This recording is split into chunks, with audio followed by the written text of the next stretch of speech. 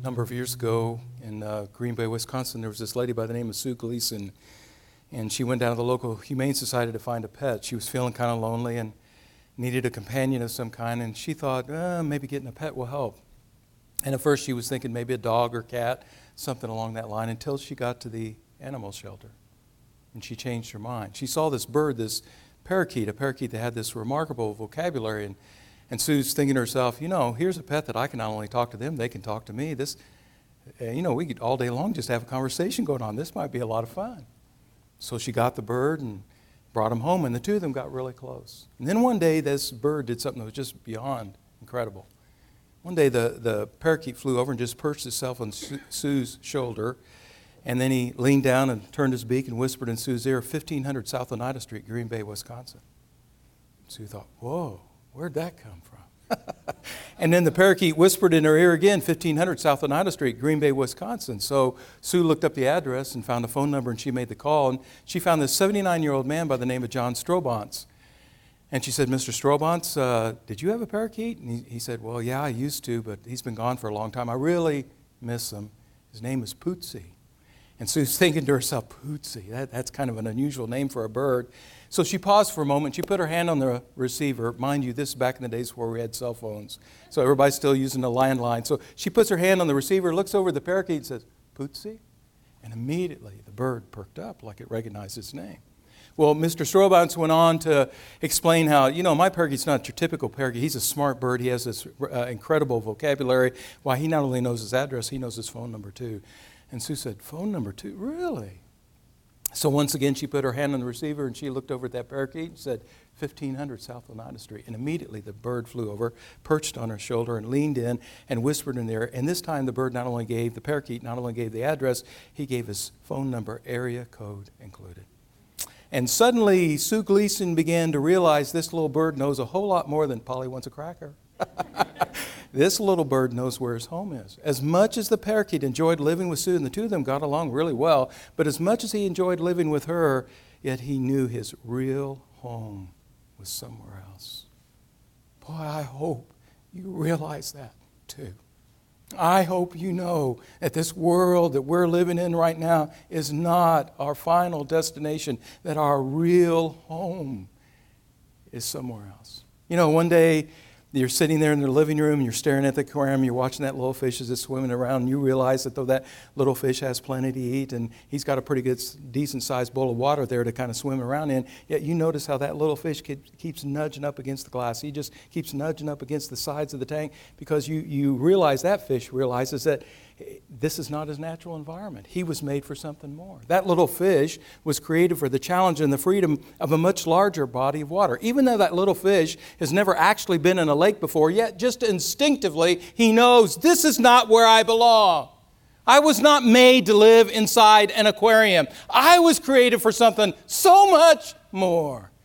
Well, as human beings, we can sense that too. Even though we got plenty of food to eat and plenty of air to breathe, and we got a bunch of friends to keep us company each and every day, and we've got a car to drive and a TV to watch and a cruise ship that can take us on the vacation of our dreams. I mean, even though we've got all this stuff, yet deep down inside, there's those feelings in our hearts, a kind of homesickness that makes us realize this is not where we belong. This world that we're living in right now, this is not our natural environment.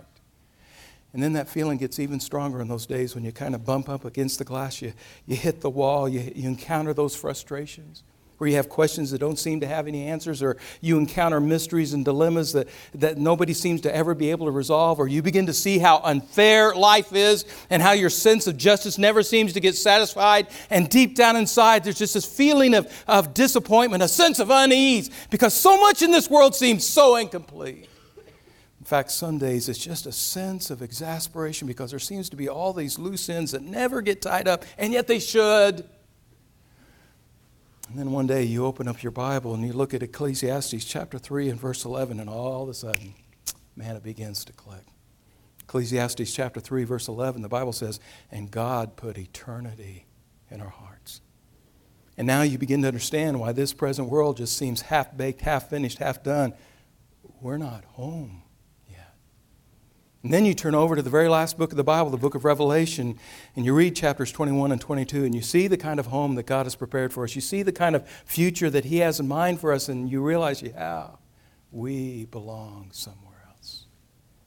Remember how the Apostle Paul described it in the latter part of Philippians chapter 1? He said he had this desire to depart and to be with Christ. Even though his life with Jesus here in this world was just wonderful and sweet, yet in spite of all that he had now, it was nothing compared to the life that he would be able to enjoy with Jesus and would be able to enjoy with all the Lord's people there in that new home where the Apostle Paul said everything's going to be better by far. Now stop and think about that. You think about Paul's life here in this world, what he did, what he achieved. Nobody had a more full or fulfilling life than he did. You think about all that he accomplished and the impact that he made, and nobody had a more powerful or purposeful life than the Apostle Paul. Yet in spite of all that he did and all that he had here, Paul says that's nothing compared to what he's going to be able to do and what he's going to be able to accomplish in the next world where everything will be better by far, meaning superior in every possible way. I would illustrate like this. You remember the day when your daughter came home, your pregnant daughter, and she showed you the ultrasound? Man, you were so excited. You took that picture and you turned it every possible way, trying to make out all the features of this new grandchild. I mean, you were so happy. Here was this living, breathing human being, this actual person who was already beginning to change your life in unexpected ways. So you took that ultrasound image and you put it in the refrigerator. And now every time you came to the door, before you opened the door, you stopped and looked at the picture again. You studied it carefully, trying to get acquainted, better acquainted with this new grandchild. But that ultrasound image is nothing compared to the day when that child was born and you got a chance to hold that little boy in your arms. And now, from that moment on, you had the opportunity to get acquainted with him in ways that you couldn't before.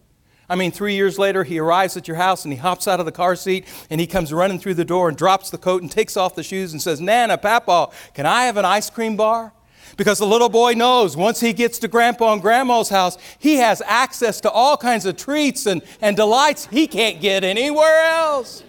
You see, now that you have this interactive life with that grandchild, you don't look at the ultrasound anymore. That gray image on a black background, man, that's nothing compared to this face-to-face life you now share with that little boy. So is the difference between the joy we have right now and the joy we're going to have. The joy that we have right now as we interact with families, we interact with friends, as we interact with the Lord, is wonderful. But this joy is nothing compared to the joy that we will have.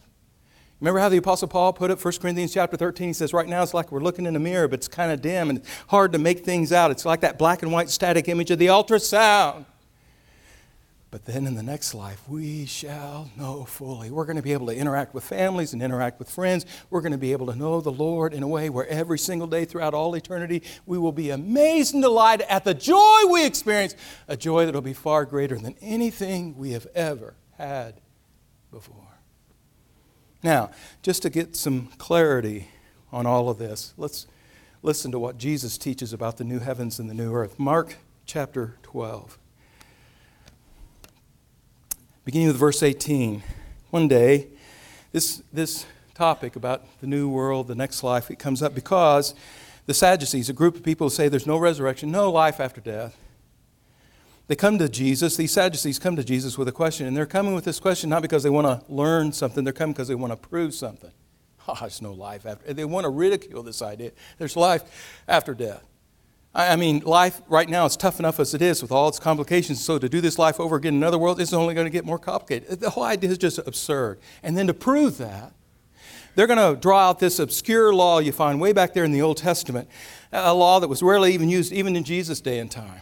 And then they're going to use that law to create this hypothetical situation. Okay, Jesus, what if you had a situation like this? Would it not only be difficult to deal with in this life, but boy, by the time you got to the next life, it'd just be impossible to resolve. This whole idea of a life after death, it's absurd. Who could believe that? Well, Jesus will quickly discredit their argument, and then he'll get down to verse 27, and Jesus will say to the Sadducees, you are badly mistaken. And they're mistaken for two reasons. Number one, they don't know the Scriptures. They haven't read their Bibles very well. And number two, they underestimate the power of God to change things, and change things for the better, to recreate things. Now here's my concern. My concern is not so much what Jesus is saying to the Sadducees, but what he might say to us today.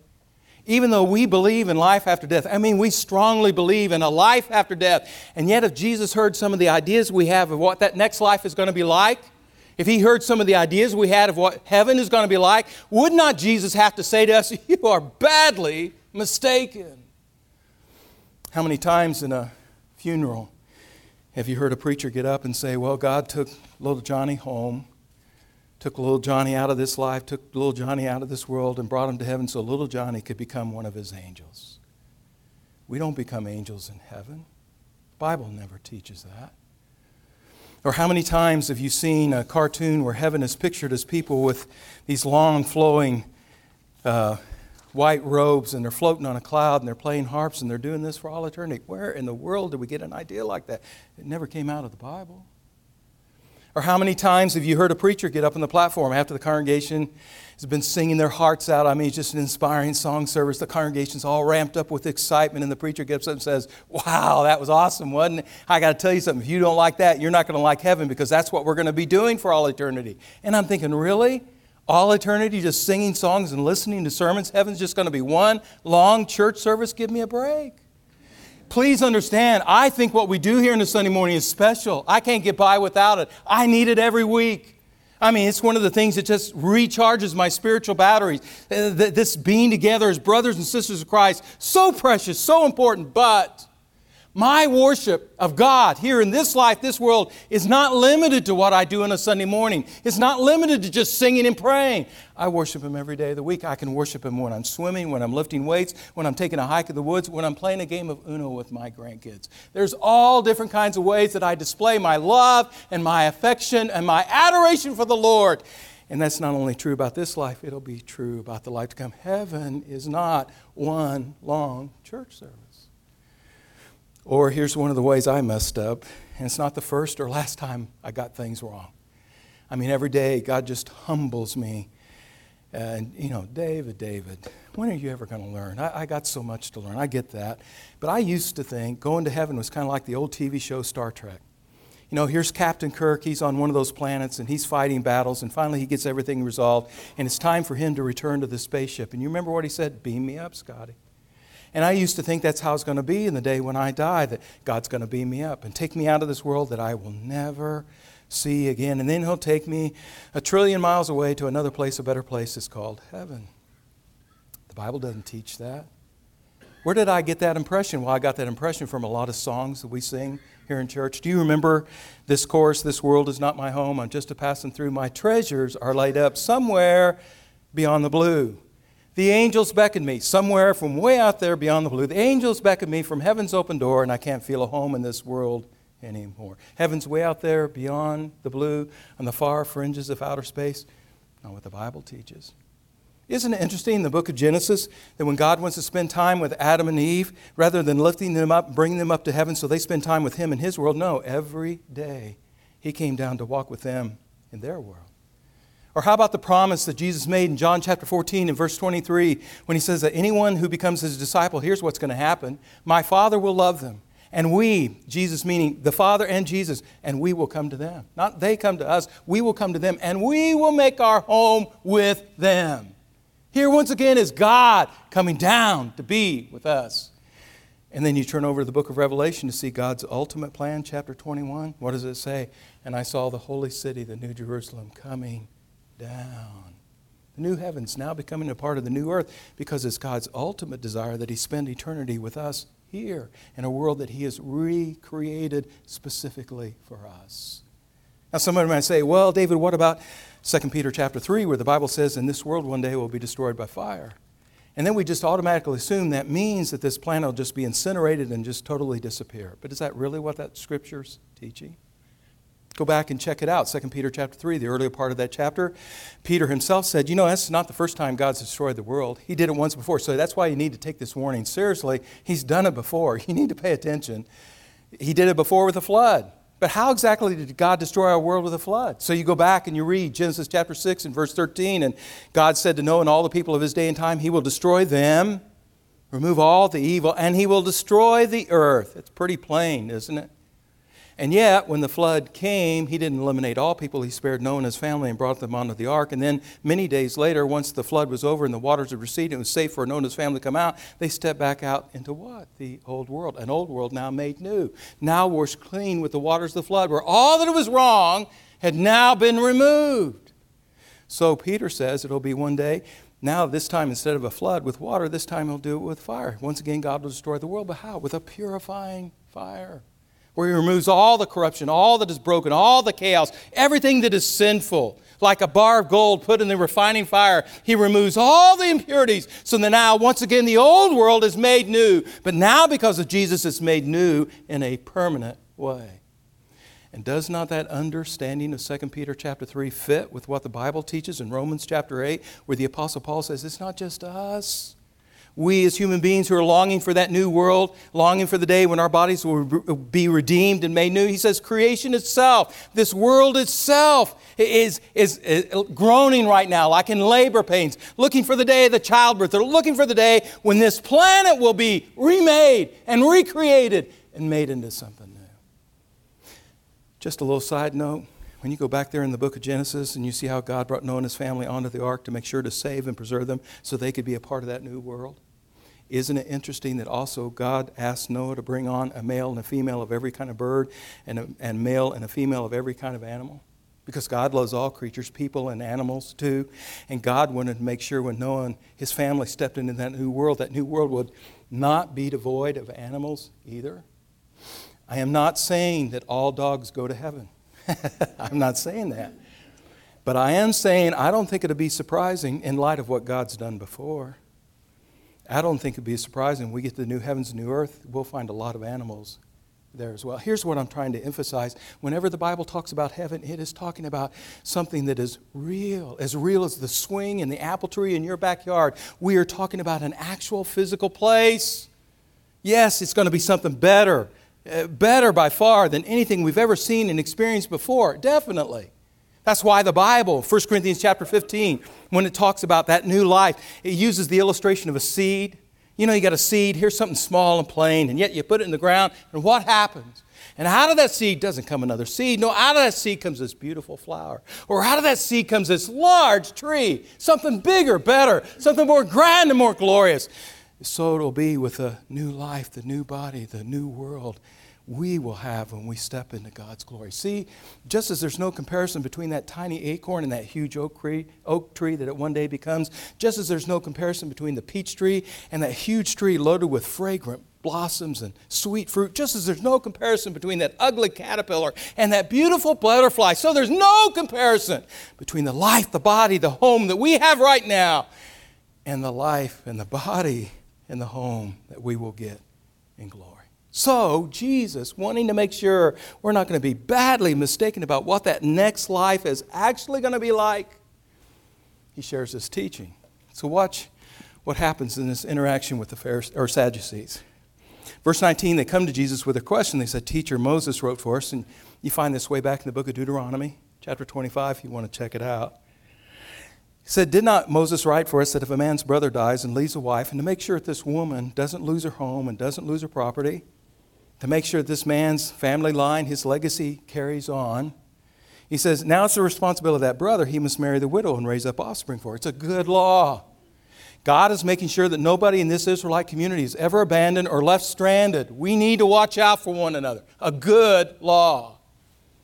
But now on the basis of this law, the Sadducees are going to create this hypothetical situation. Well, Jesus, in light of what was taught back there, let's suppose, verse 20, let's suppose there were 7 brothers. So the first one marries and he dies without leaving any children. So verse 21, the brother, the second one in line, he does what he's supposed to do, what the law told him to do. He marries the widow.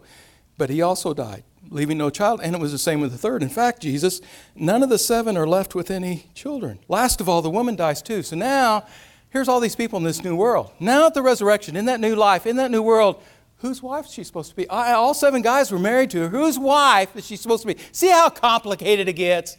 There just can't be a life after death. Do you see the problem with their argument? How they're reasoning? The Sadducees are assuming that the next life is going to be just like this life, but it won't. Just like the life of a baby that he experiences when for 9 months he's inside his mother's womb, that life is totally different from the life he'll experience once he gets outside the womb. I mean, inside the womb, everything's warm and cozy, everything's safe and secure. Every day, all his needs being provided for by his mother. Life couldn't be any better. Oh, but listen, that little guy, He has no clue what he's about to experience when he gets outside the womb. The baseball, the swimming, the pizza, the bubble gum, the skateboards, the video games, the ice cream sundaes, whatever. Wow, life's going to be incredible. And you think about that not only in a positive way, you think about it in a negative way. What may have been a problem in the womb is not necessarily going to be a problem once he gets outside the womb, because outside the womb, he's in a different environment, a different world, access to all kinds of resources that he didn't have access to before. What was a problem there is not going to be a problem out here. And that's what Jesus is going to try to explain. Watch how he responds. Verse 24, Jesus responds, he says, are you not in error? You're mistaken. And you're mistaken for two reasons. Number one, you really haven't read the Scriptures. You haven't heard what the Scriptures are saying. You haven't thought about that. And number two, you don't appreciate the power of God, His power to change things and change things for the better. So Jesus says, let's deal with that second one first, the power of God. Can God really recreate things? Yes. Verse 25, when the dead rise and people enter into that new life, they will neither marry nor be given in marriage, and they will become like the angels in heaven. Now, this is a verse that troubles a lot of Christians. But let's hear what Jesus is actually saying. Let's deal with that second issue first, the angels.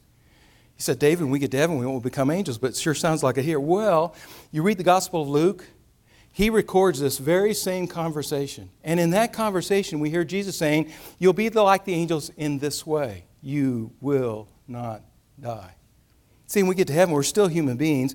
Human beings, angels are two different kind of creatures, but we're similar in this way. Just as angels never die, once we get to that new world, death shall be no more. It's just not a part of that world. That threat has been removed. So we're like them in that way, but we're still human beings. You say, but David, what about this thing about marriage? Well, understand what Jesus did not say. He didn't say here, no family, sorry, none of those special, unique, exceptionally close relationships that you had in here in this life, sorry, it's not going to be there. He didn't say that. What did Jesus say? Jesus said when we get there, they will neither marry, no new marriages, nor be given in marriage, no new weddings. You see, he's addressing this Levirate law that the Sadducees had brought up, because one of the main reasons for marriage in this life was to produce offspring, keep the family line going. But that's not a concern in heaven, because nobody dies. Everybody lives eternally. So he's just speaking to that particular issue. That's all. You say, yeah, but David, this still kind of bothers me. I had something really special here in this life, and you mean I won't have it in the next? He didn't say that. I love the way that Anthony Stefano, Anthony, I love the way he illustrates it. I can get you the book. I'll show you the page. I'll share it with you, okay? Anyway, he says, imagine a husband and wife, and they're playing a game of tennis. And they're out here in the tennis court. And when they're out in the tennis court, we call them tennis partners. They're out here in the tennis court playing the game of tennis. They're dressed in a certain kind of way. They're using a certain kind of equipment. They're playing this game according to a certain set of rules. They're playing this game in a particular kind of environment with certain kind of boundaries. And while they're out here in the tennis court, they're just having all kinds of fun. They are tennis partners. But when the game's over and they leave the tennis court, they cease to be tennis partners.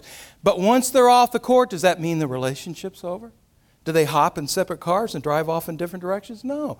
No, once they're off the court, they're not tennis partners anymore, but they continue to know and love each other in all kinds of environments, in all kinds of settings, in all kinds of activities by which they're able to know and love one another even in a better way, a richer way, a more intimate way than what they could out here in the tennis court. Life on the tennis court was fun, but it's nothing compared to what they're going to be able to do in these other environments as well. So I contend it'll be for all people and all relationships when we get to that new life. What was special here, because of God's power to change things through there, what was special here will be even more special in the next life. Now, verse 26, Jesus said, we dealt with the first issue, you underestimate the power of God, His power to change things. But here's the second problem, you don't read the Bible well enough. Notice what He says. He says, now about the dead rising. Have you not read in the book of Moses? And Jesus is talking about Genesis, Exodus, Leviticus, Numbers, Deuteronomy. He just calls that the book of Moses. And he says, here's the part of the book I'm talking about, the account that deals with the burning bush. See, in Jesus' day and time, they didn't have chapters and verses. They had scrolls. And how did you know where to look in the scroll? Well, hey, you remember that episode, that day when Moses met God there at the burning bush? Oh, yeah, that's over here in this part of the scroll. That's how they look it up. And Jesus said, you remember what happened that day, how God said to Moses, I am the God of Abraham. Not I was. Like he's been dead and gone, like he's just been asleep in the ground for the past 4,000 years. No.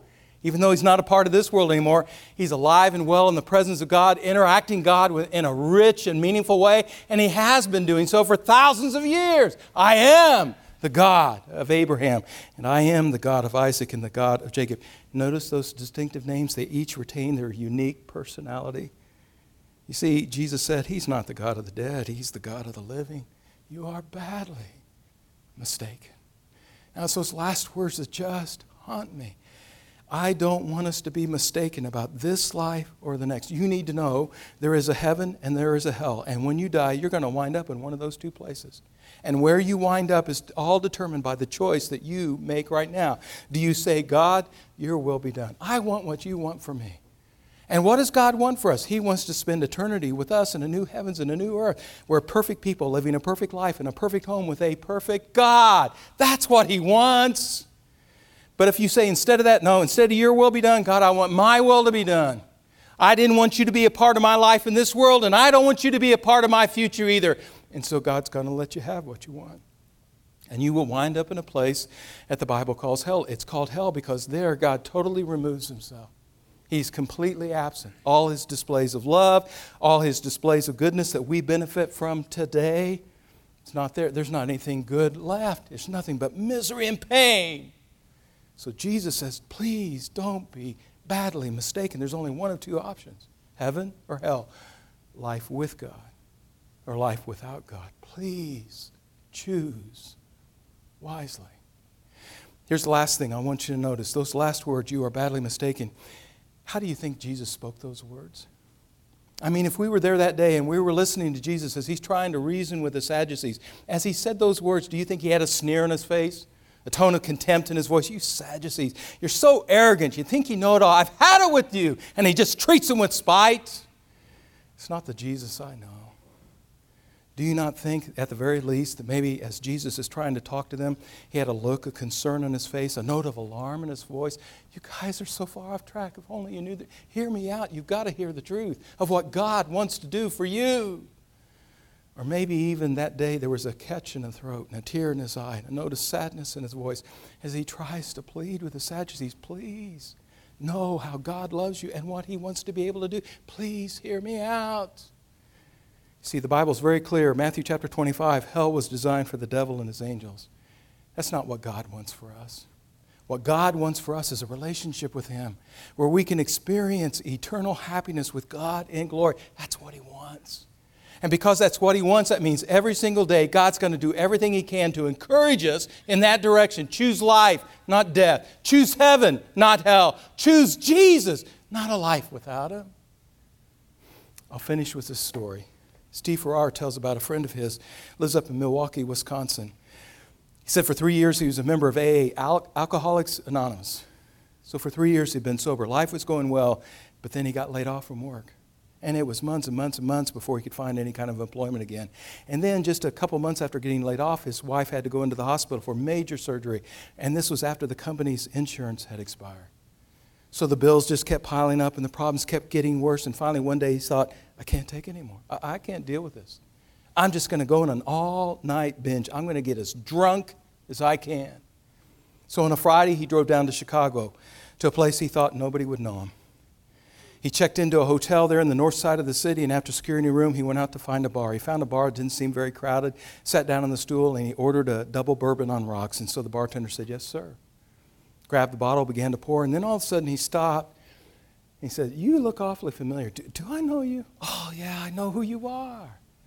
I saw you just 3 months ago up there in Milwaukee. I went to one of those open AA meetings, and you were one of the speakers that night. Wow, that talk you gave, it was one of the most inspiring talks, one of the finest talks I've ever heard. I mean, I'm still inspired by it. Thank you so much. Set the bottle down, went down to the other end of the bar to serve another customer. And the man just sat there stunned in a state of shock. What just happened? Hands started to tremble so much he couldn't even pick up the glass. So he reached in his pocket, pulled out the money, put it on the bar, and he walked out because all desire for a drink had disappeared. Now listen.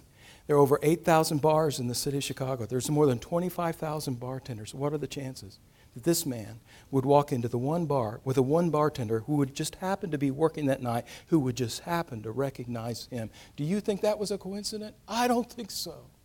I think that was God watching out for this man. I think that was God taking extra special measures to make sure this man did not make a wrong turn with his life. Please hear me. There is nobody who cares more about your eternal well-being than God Himself. And every day He's going to do everything He can to encourage you. Choose life, not death. Choose heaven, not hell. Choose Jesus, not a life without Him. The question is this: will you listen? Will you actually listen to the Lord? Will you make a choice for Him? Let's pray.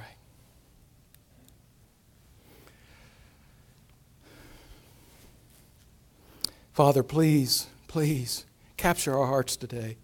Capture our hearts with the love and grace of Jesus. Please, God, don't let us be mistaken in what we think about this life or the next. God, help us to see and know the truth about Jesus. Help us to see and know the truth of what He has done for us. Let us see and realize and appreciate the life He offers to us. And God, today, make us eager to claim that life. God, I pray Your Holy Spirit would work in every one of our hearts today. Stir up within us this compelling desire to want to draw near to You as You seek to draw near to us, and make that connection today. God, today, let every one of us, Christian, non-Christian, let every one of us here today have a taste of heaven as we either enter into a new life with Jesus, or today we enter into a deeper and richer life with Jesus. God, give us that taste of glory today. And we pray for this in Jesus' name. Amen.